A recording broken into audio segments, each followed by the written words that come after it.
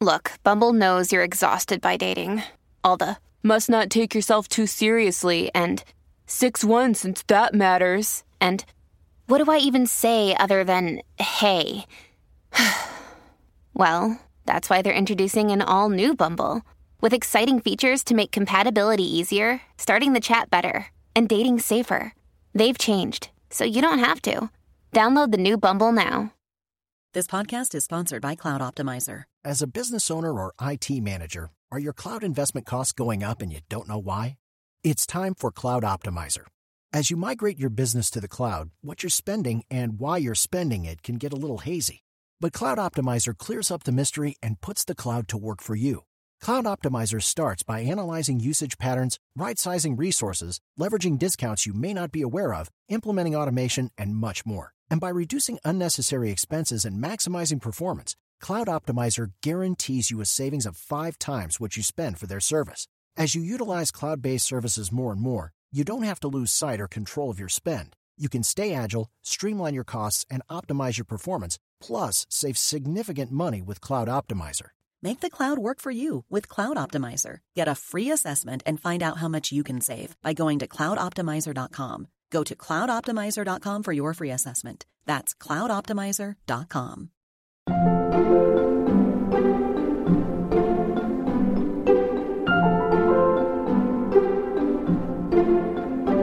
If you think that Me Too and other reckonings fixed the entertainment industries, you are very mistaken. And there are reasons to have hope, but the industry very often mistakes identifying a problem for solving it.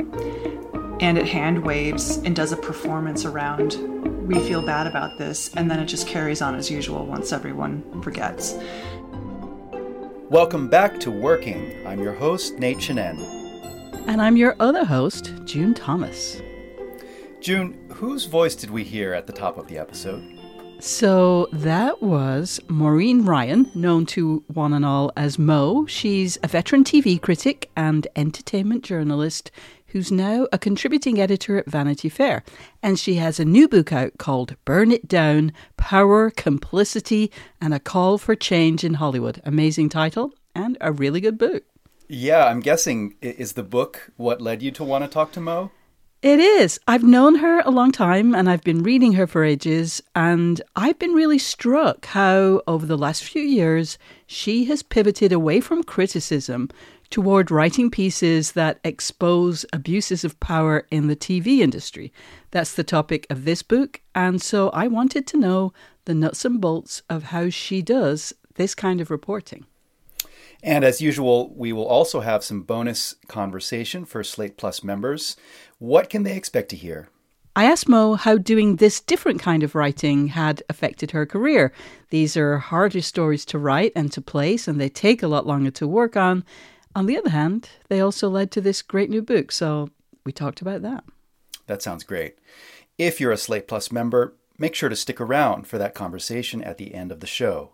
If you're not a Slate Plus member, you can sign up today at slate.com/workingplus. You'll get exclusive members-only segments, bonus episodes of shows like Slow Burn and Big Mood, Little Mood, and you'll never hit a paywall on the Slate site. Also, if you become a Slate Plus member, you'll be supporting our work and the work of everyone at Slate. To learn more, go to slate.com/workingplus. Now, before we get into June's conversation with Mo Ryan, one little programming note. There's a bit of background noise at the beginning of this interview. It's, atmosphere from Chicago. But rest assured, it disappears after about 4.5 minutes. And in the meantime, it'll give you a nice sense of place. Let's listen in on June's conversation with Mo Ryan. Maureen Ryan, welcome to Working. I'm so excited. Thank you for doing this with me. Thank you. So somebody reaches out to you. Is there a typical process? What typically happens after someone reaches out to you and say, hey, I worked on this show, or I am working on this show and this is going on? Like, what happens then? What do you do? I gotta tell you, June, I'm so excited to do this podcast because I've so wanted to talk about this, and I actually keep typing up notes for what I call sustainable journalism, because I think I've developed a process over the past few years, and I believe in it for what this kind of reporting is. And frankly, I see shitty versions of reporting on or about vulnerable populations all the time, or people who have experienced misconduct or trauma or anything like that.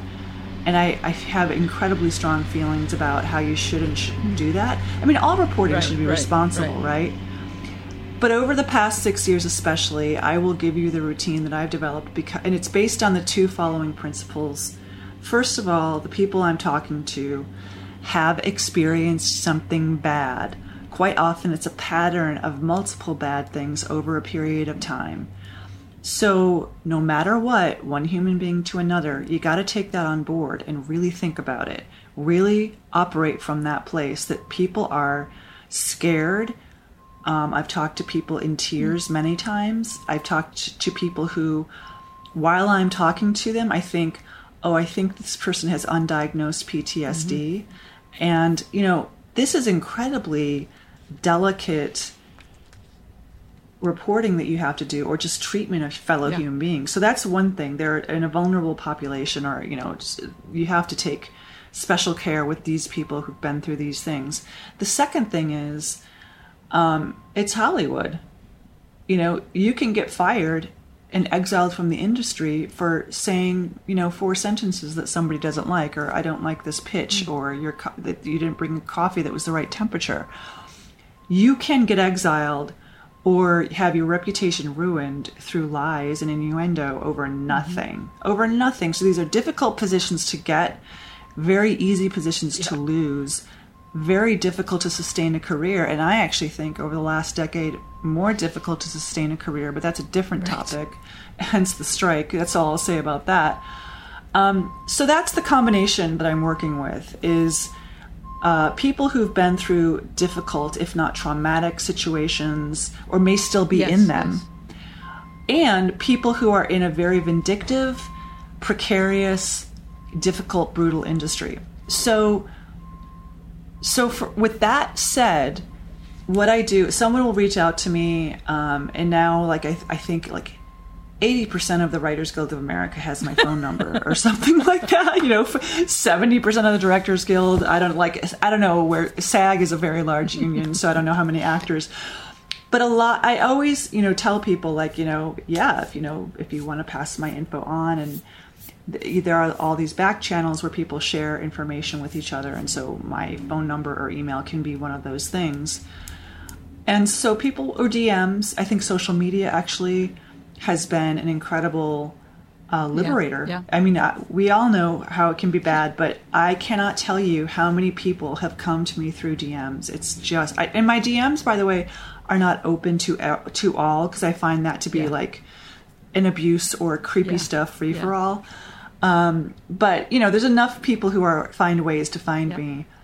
And so they come to me, and I usually give them a bit of a routine right off the top. And I say, let's say the person's name is Terrell. Hey, Terrell, I'm Mo, and I just want to tell you right now, we are off the record. I'm going to tell you how my job works. And first of all, I'm sorry for what you've experienced, because typically I know at least some of what they've been going through. So we're off the record, Terrell. If we end up doing anything that is not off the record, you will know when that's going to happen. You'll be aware, and I will stay in touch with you if I decide to pursue that. So what I say to them is this. Okay, off the record, I would like to tell you to tell me as much as you're comfortable telling me. We don't have to have just one conversation. You can take breaks. If you need to hang up, we can hang up. Everything that you tell me will remain in a vault. And then, I don't give them endless amounts of time to make this decision, but typically what I say is, you can have a think about it after this conversation. If you decide tomorrow or the next day or in a few days or in a week, because typically I have a bunch of stuff on the go at any one time. So if Terrell wants a week to think about it, Terrell might come back to me and say, I've thought about it. and I actually don't want to move forward. I've had that conversation many times because my whole reporting ethos is about the following. What will illuminate something that needs to be illuminated and move things forward, either for this individual, for many individuals, or for the industry as a whole? And really, a lot of times it's about all of those things at once. And so people who are like, oh, Me Too has gone too far. First of all, have you met a legal review for a Me Too piece? My God, it's so incredibly complex and difficult. And second of all, it's like, for me, it's like, it's not about taking someone down. Like, I'm not doing a drive-by.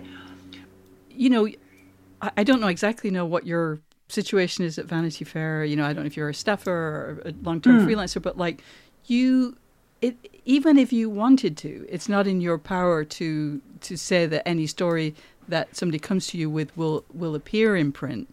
So kind of how, and no. So like how does that? And I know you've talked about what you're telling the people who come to you, like how do you kind of, you know, I don't know that often the outsiders kind of understand, you know, how it is, you know, that process. Yeah. So how does that work out?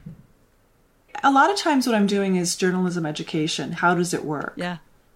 Because if you're, you know, a camera operator or an actor, or you haven't made it, you know, a writer, you haven't made a study of how journalism operates and how a responsible outlet does their work. You know, it just doesn't come up for you. Like maybe you do some press occasionally, but you're just getting a 10-minute or 20-minute interview, and it's not like you sit there and know how complex, in-depth journalism works.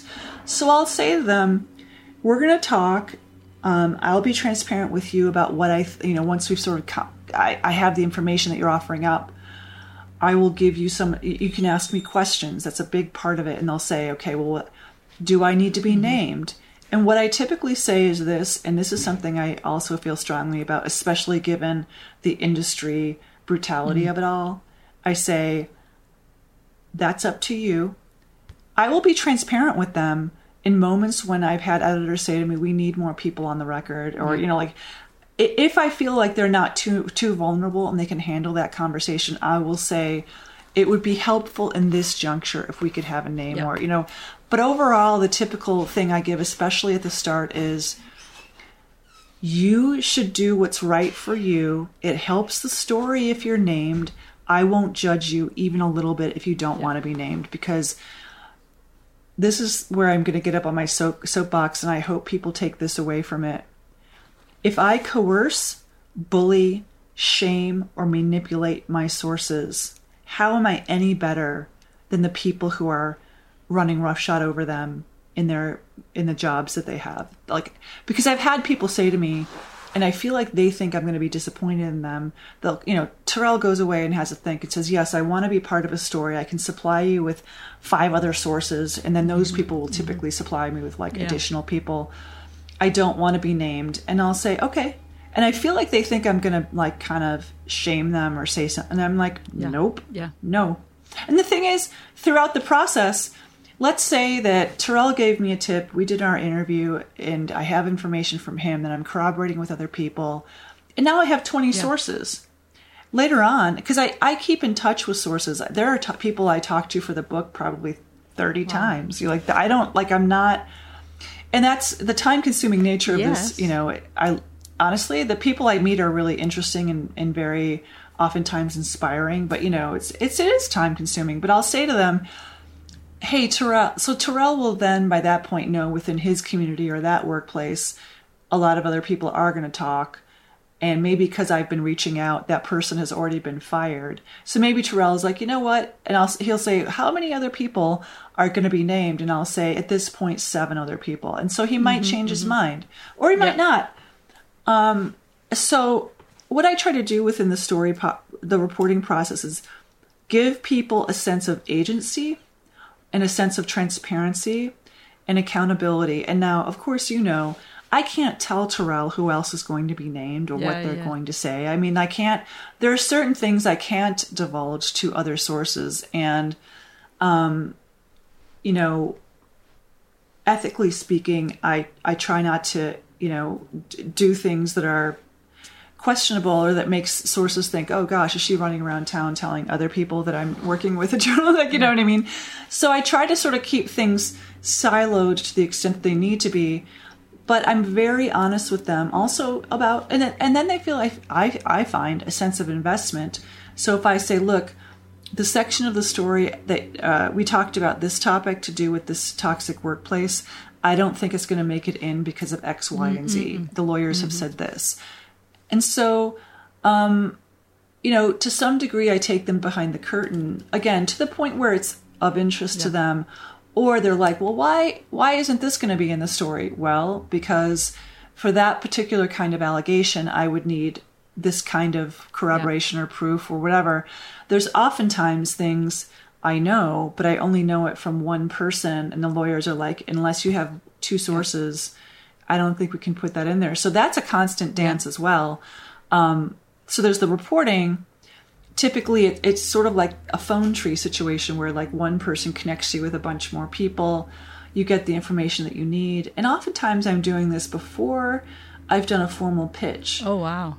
To the place that's going to publish the story. Right. I mean, one reason I left Variety was because I wanted to do this kind of artisanal reporting, which is very time consuming and can take months at a time. And maybe it's not the only thing I'm doing, but it can take up to 6 months. And as you know, like that pays incredibly well to be like a lot in-depth reporter on a freelance basis. Sure. We'll be right back with more of June's conversation with Mo Ryan.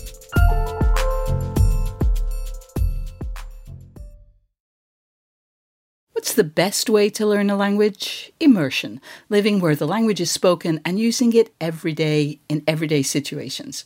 But if that's not on the cards this year, you can still learn a language the second best way, and that's with Babbel. I've used apps in the past to learn new languages, but when I came across Babbel, I wondered if it could help me refresh my knowledge of a language I once spoke well, but was now a little bit or quite a lot rusty. I have to say, I was impressed. The advanced lessons were really useful, tips and idioms that can help with in-depth conversations on topics that I can actually imagine chatting about. Babbel's quick 10-minute lessons are handcrafted by over 200 language experts to help you start speaking a new language in as little as 3 weeks. Babbel is designed by real people for real conversations, and the tips and tools are approachable, accessible, rooted in real-life situations, and delivered with conversation-based teaching so you're ready to practice what you've learned in the real world. What's more, all of Babbel's 14 award-winning language courses are backed by their 20-day money-back guarantee. Here's a special limited-time deal for working listeners. Right now, get up to 60% off your Babbel subscription, but only for working listeners at babbel.com/working. Get up to 60% off at babbel.com/working, spelled BABBEL.com/working. Rules and restrictions may apply. This is the story of the one. As head of maintenance at a concert hall, he knows the show must always go on. That's why he works behind the scenes, ensuring every light is working, the HVAC is humming, and his facility shines. With Grainger's supplies and solutions for every challenge he faces, plus 24/7 customer support, his venue never misses a beat. Call quickgrainger.com or just stop by. Grainger, for the ones who get it done. Listeners, we want to hear from you. Every other Thursday on Working Overtime, we answer listener questions. So please tell us your creative challenges and let us help you out. Drop us a line at working@slate.com, and you can also send a voice memo to that address. We just love getting voice memos. Or you can give us a ring at 304-933-WORK and leave a message. And if you are enjoying this episode, don't forget to subscribe to Working wherever you get your podcasts. Okay, back to my conversation with Mo Ryan. You're speaking with your sources from a position of trust, from a position of, you want them to know, to have faith in you. But obviously you also have to corroborate their story, which, as we know, is very tricky. The power imbalances are profound, but obviously you do have to do due diligence. So given those profound inequalities, how do you do that? I mean, because with the people that you are, you're saying, I've heard this about, or say you hear a story about show X, how do you, or, person Y at show X, what do you do then? Do you go, what do you do to sort of, to test, I don't know if it's test the story is the right way of putting it, but how do you kind of confront the person who's being accused or the show or network that's being accused? Well, that's actually a really tricky part of it because, just to sort of answer this in a couple different ways, one of the things that is very beneficial about having covered the industry for 30 years is that if someone I've known for 20 years comes to me and says, there's a really bad situation happening over here. And here's a funny story. Once I was doing a story, a lot of people were really scared. This one person kept going to their car to talk because the person that they were and then I eventually did a story about was still in employment there. And I eventually said, is this Susan? And I figured, because she hadn't been using her name, and her name is not Susan, but I was like, I figured out who it was. And so then it's like part of the credibility comes from, and I've had to prepare lawyer memos like this. Of the 18 sources in the story, how long have I known them? Why do I find them credible? And so that's a huge part of it. And with the book, I talked to some people I'd only met last year. So I'm always trying to, if I'm doing new reporting on a topic or a person, I always try to find some new sources so I'm not just relying on the same old stuff. But some people who are in the book I've known for 25 years or more, so a lot of it is about how long I've known them. Do I trust them? Has their information checked out in the past? And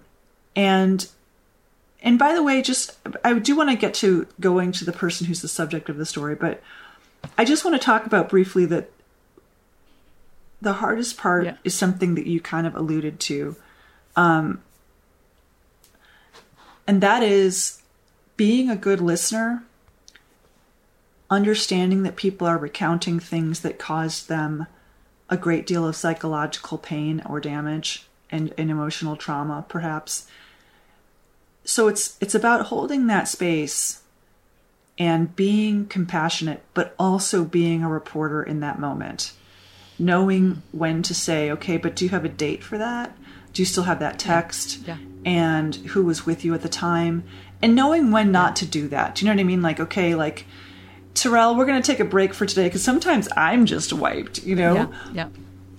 So maybe sometimes I'll talk to someone and then I'll shoot them an email the next day of like, I'm still unclear about this part. And I actually weirdly love the fact-checking process because people often provide more context, provide more information that makes the story richer and deeper. But typically when I'm going out so what happens is I do the reporting, I gather the information I'm going to use. Sometimes if there are stats or experts or anything of that nature to include, I try to have that all in hand. And it varies. Sometimes I typically haven't handed in a draft, but maybe I've given, my editor kind of some idea, at that point it's a commissioned story and they want it, So what I do then is I typically, if I have the email or any kind of contact information for the person in question who's at the center of the piece, I will reach out to them with a list of questions. And often they're quite specific and they're based on my reporting. Because what you want to do is have all your ducks in a row and then go to either the person in question or to the PR teams. Typically what happens is that you can hear people freaking out. Like I live in the Midwest of the US. So like from 2,000 miles away, I can hear like the massive, we have to have a meeting about this. So whether or not I email the individual, typically who comes back to me is studio PR, corporate PR, or if I've gone to someone's reps, sometimes I go through their agents or PR, their personal PR. And sometimes, typically what happens is I hear back from a lawyer who was, hired within the last 36 hours. And now I kind of know the range of people who get the call. There are some people in my inbox quite regularly.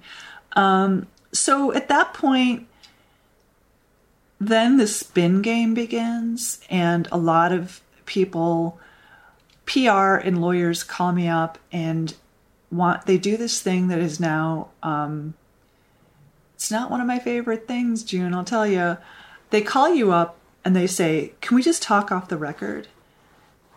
And what that is the spin zone of like, this never happened, and my client is, does a toy drive every year, and the allegation of my stories is never, or the central fact of my stories is never this person is an ogre all the time. It's never that, but it's that it's in some way or other, this person or these people abused their power in a way that systematically harmed others. And what I focused on more and more is who around them and above them at the studio and network enabled it and looked the other way.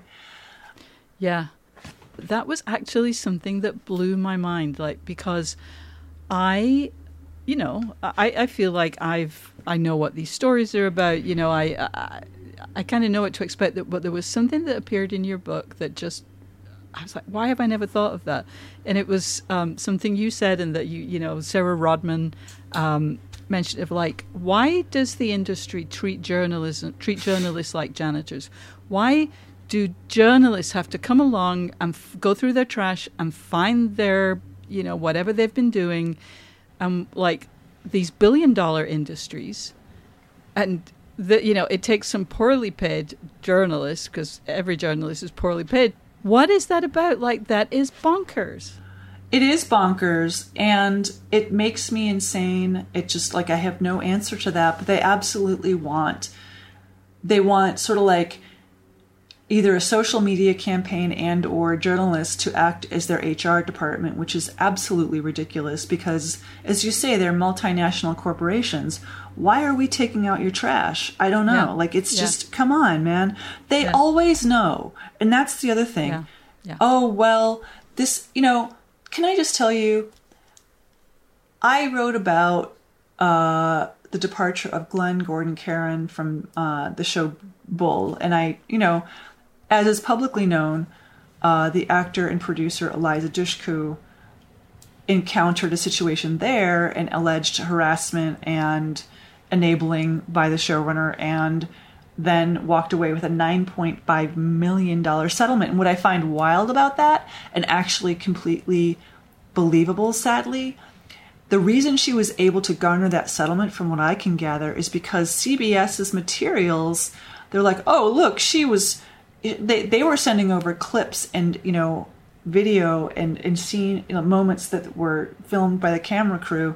The CBS, I believe, thought exonerated everyone on their side of it. And I'm like, you're not seeing what's in these film clips, So there was enough there that even CBS, not a notoriously generous company, paid Eliza Dushku more than $9 million. And so after that, I don't know what was done behind the scenes, because I asked CBS that repeatedly when I was reporting on the fact that Glenn Gordon Caron, the showrunner, was the subject of an HR investigation, and then he later departed from Bull.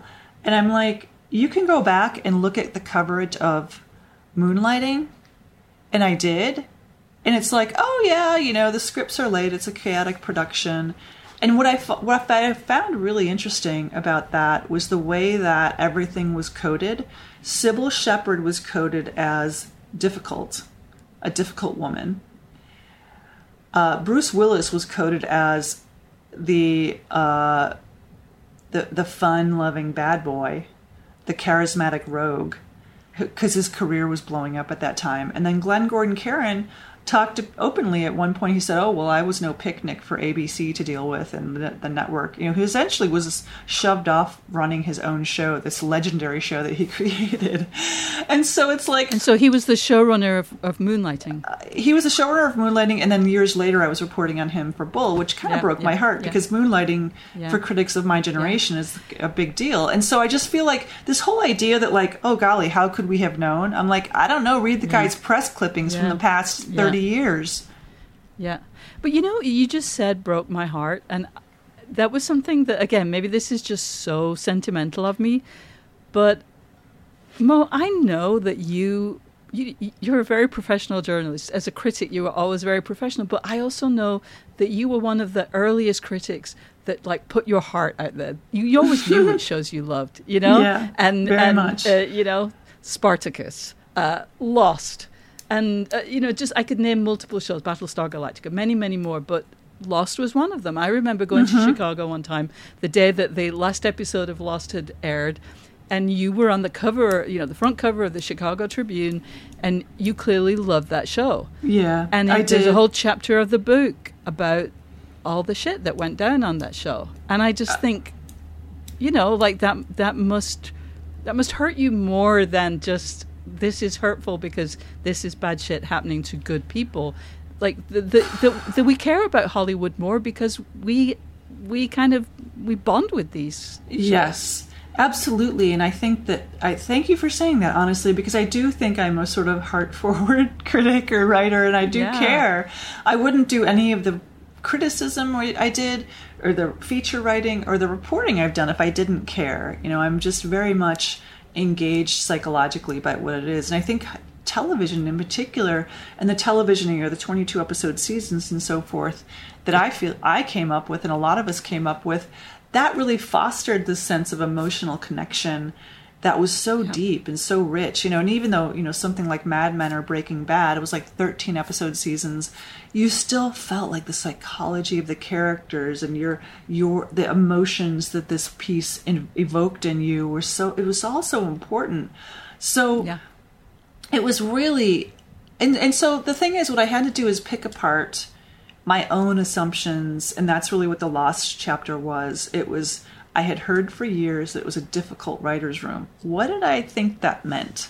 And the thing is, you know, I didn't know what I knew. I did an anniversary podcast about Lost in 2019, and Damon Lindelof and Carlin Hughes came, and once again, they gave me an interview, or gave me and my partners an interview, and, you know, I don't know what to do about the fact that I lead with my investment, so to speak. You know, like I did and I do, and I don't want to not be that person.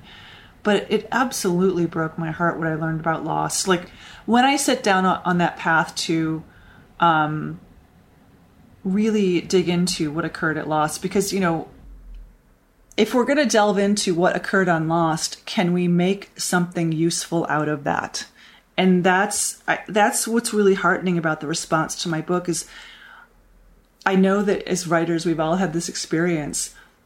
You put something out there in the world and it was not received the way that you had intended. And you're like, oh, wow, I screwed up, or like I didn't explain it right, or I didn't do it right. And I think they're not ready, or they didn't want to hear it, or it just went splat and nobody paid attention. Yeah. So with this book, what's so heartening to me is that the creative community in Hollywood and the audience for the works that they create are of the same mind, and that abuse of power should not be routine. People should not be systematically and institutionally harmed in order for film and TV shows to get made.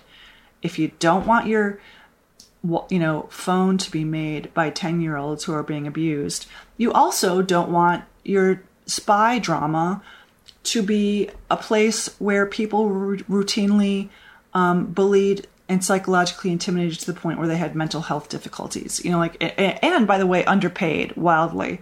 So I think that's what's so heartening to me, is that we've begun this process of, I don't think that reflexive hero worship in transference of, well, you know, if someone made a really good film, the qualities of that film must be within that person.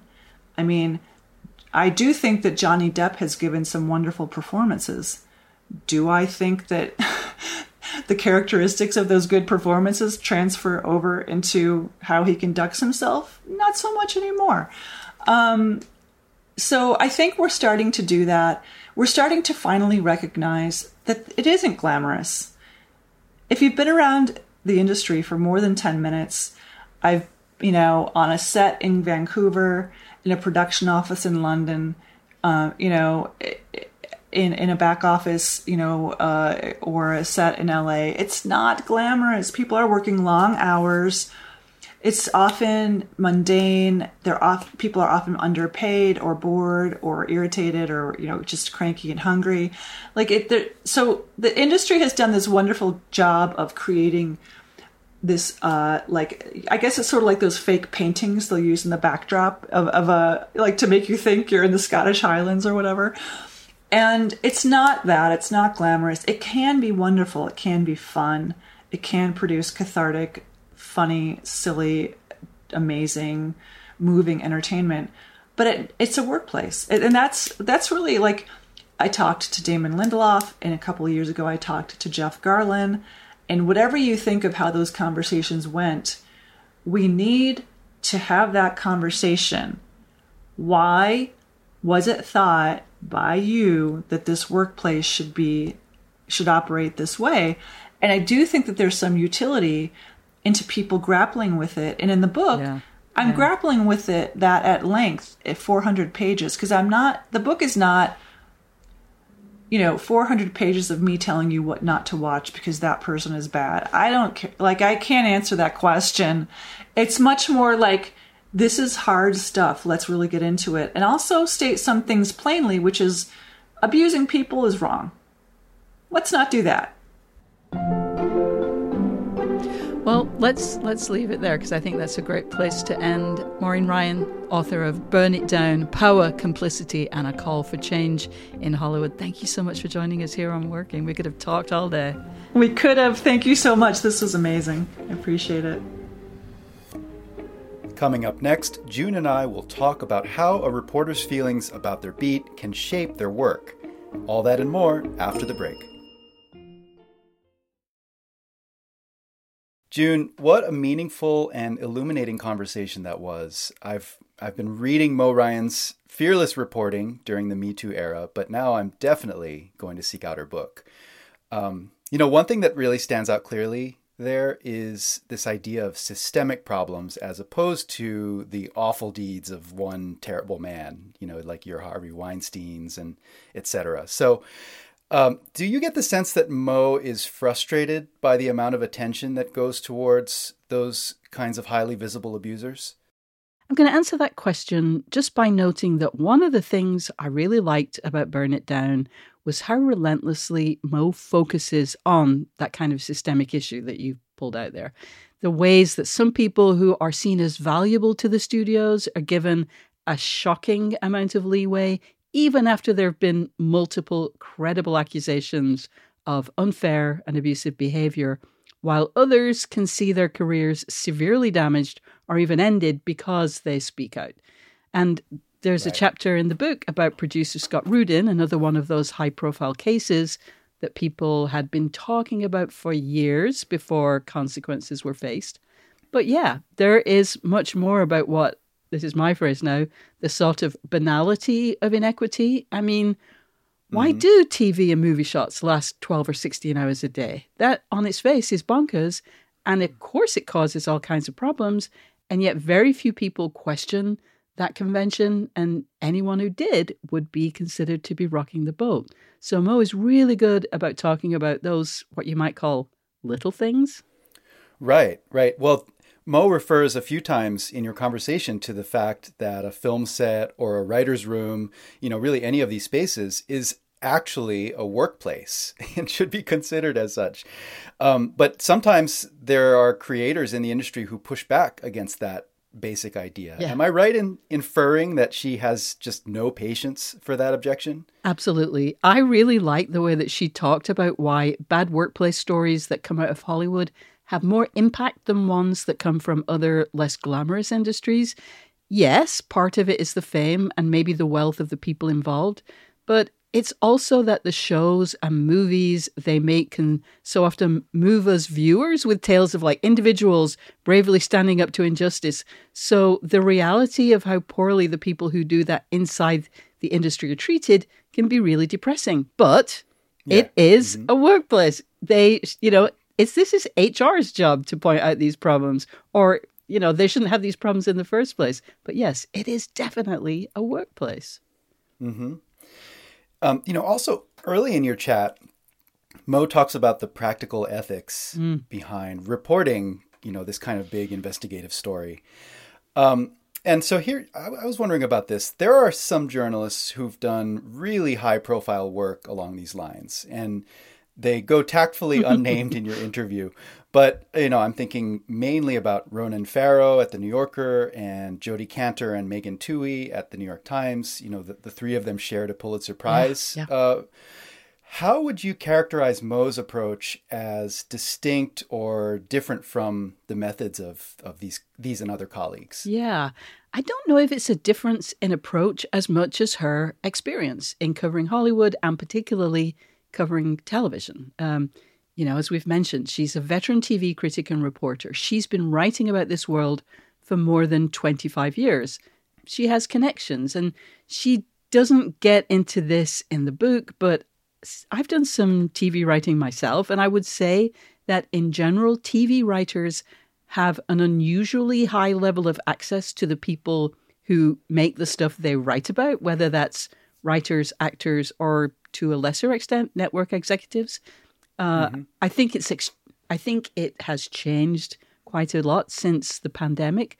But in the old days, which is to say pre-2020, the Television Critics Association tour would take over LA area hotels twice a year for 2 or 3 week periods, solid everyday work.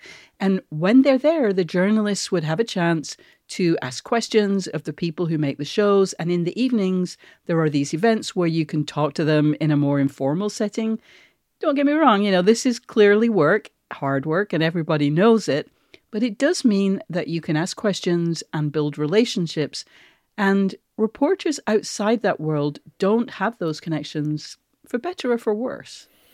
Yeah, I'm glad you mentioned that, because, this industry is often described or even defined in terms of relationships. Yeah. And, as you said, Mo is a veteran in this field and obviously has earned just a lot of trust among so many different kinds of stakeholders over the years. I kind of chuckled the moment in your conversation where she says that some of those relationships now are with corporate fixers and like legal spin doctors. Yes. But it's also fascinating to hear her say that going after studios or big productions actually hasn't made her an industry pariah. So this is kind of a weird question to ask with the whole industry stuck in a labor stalemate at the moment. Yeah. But could it be the case that Hollywood actually really wants to do better? Oh, call me a cockeyed optimist, Nick, but I think that's right. I mean, there are several ways that people can respond in situations like this and at times like this. They can effectively say, hey, I came up in this industry. If I made it through, why should I make it easier for the people who are coming after me? Which is, an attitude that often elides or ignores the extra challenges that people of color, women, perhaps especially mothers of young children and other marginalized people have to overcome. Let's face it, that's how it has worked for many years. Or you can look around and think, why do we keep getting into these situations where we have to keep making giant payoffs or spend money on lawyers to maintain this uncomfortable status quo? And I should also mention that the last section of Mo's book is about potential ways of starting to address these inequities, both in terms of asking what reparative justice might look like for survivors, but also discussing in what I think is a realistic way some basic changes that could and obviously should, I would say, be made to the system. So it is kind of hopeful. Crazy. Mm-hmm. Yeah. Well, that's nice to hear, especially in light of, the news that we're seeing out of Hollywood. Yeah. You reflect in the interview on the fact that Mo comes to her craft from this place of real enthusiasm and genuine feeling. Yeah. I think you used the term heart, Yeah. right? Do you think that specific quality helped her to cultivate trust in the industry, beyond the fact of her longevity and professionalism and, the depth of her contacts list? I do. I don't know if you've experienced this, Nate, but given the field you work in, I suspect you must have. Like, critics in certain beleaguered genres are often told by people in those fields, you should be raising us up. You shouldn't be, dragging us down. Don't talk about, Right. Those bad things. I really think some performers and administrators genuinely believe that, like, if critics truly love the theatre or, say jazz, they wouldn't give bad reviews because that won't put bumps on seats or sell records or get people to tune into TV shows or whatever it is. Obviously, that's utter nonsense. But I think there is a sense that Mo has established that this is a world she really, truly, deeply cares about. She's not wading in looking for trophies. She's not doing this for the big splash. She genuinely loves this art form and she wants it to do better and to be better, which requires writers' rooms to be more diverse, for actors of colour to be treated fairly, and for executives not to be, predatory creeps. And I think that comes across in her writing and especially in this book. It's really great, yeah. Yeah. Well, that raises another quick question. There's another book that deals with this basic issue that's out right now, and this is Claire Dederer's Monsters, Yes. A Fan's Dilemma. And I just thought of it now, but as someone who loves television, loves film, Mo grapples pretty openly in her book, with the reckoning, Yeah. right? Realizing this is a show like, for instance, Lost, which Yeah. you mentioned. Yeah. It's a show that she invested in and championed and had all these, positive associations with. And I wondered, like, does she go through a similar kind of process of, sort of realignment that Claire Dederer describes? Yeah, she does. And she, in some situations, she talks with people who have, brought about these negative situations that have brought down these really, for many people, meaningful, important things in their lives, that have opened up worlds to them and made them think about things and have just generally been very important. And I think really that's where the power of the book comes from, that she just loves this world so much. And she, wants to give people a chance. She wants everybody to have a chance, though. So yeah, she really struggles with that, I think. And in some cases, you can tell that it's hard for her to acknowledge that some of these great shows really, kind of the greatness came out of some really challenging and really very unfair situations. Mm-hmm. Yeah. So despite the burn it all down headline grabbing title, there's something really hopeful, as you say, and reconstructive here. Yeah. That, sadly, is all the time we have for today's show. But thanks, June, for all of these insights. Before we go, just one more reminder that if you join Slate Plus, you'll get to hear all of our episodes ad-free. You'll also hear exclusive segments on our show and a lot of other Slate podcasts, and you'll get to hear entire bonus episodes of shows like Slow Burn and Big Mood, Little Mood. And of course, you'll get full access to all of the articles on slate.com. Sign up today at slate.com/workingplus. Thank you to Maureen Ryan for being our guest this week, and thanks to our producer for this episode, the great Zach Rosen. We'll be back next week for a conversation between Nate and the Grammy-winning composer Maria Schneider. Until then, get back to work.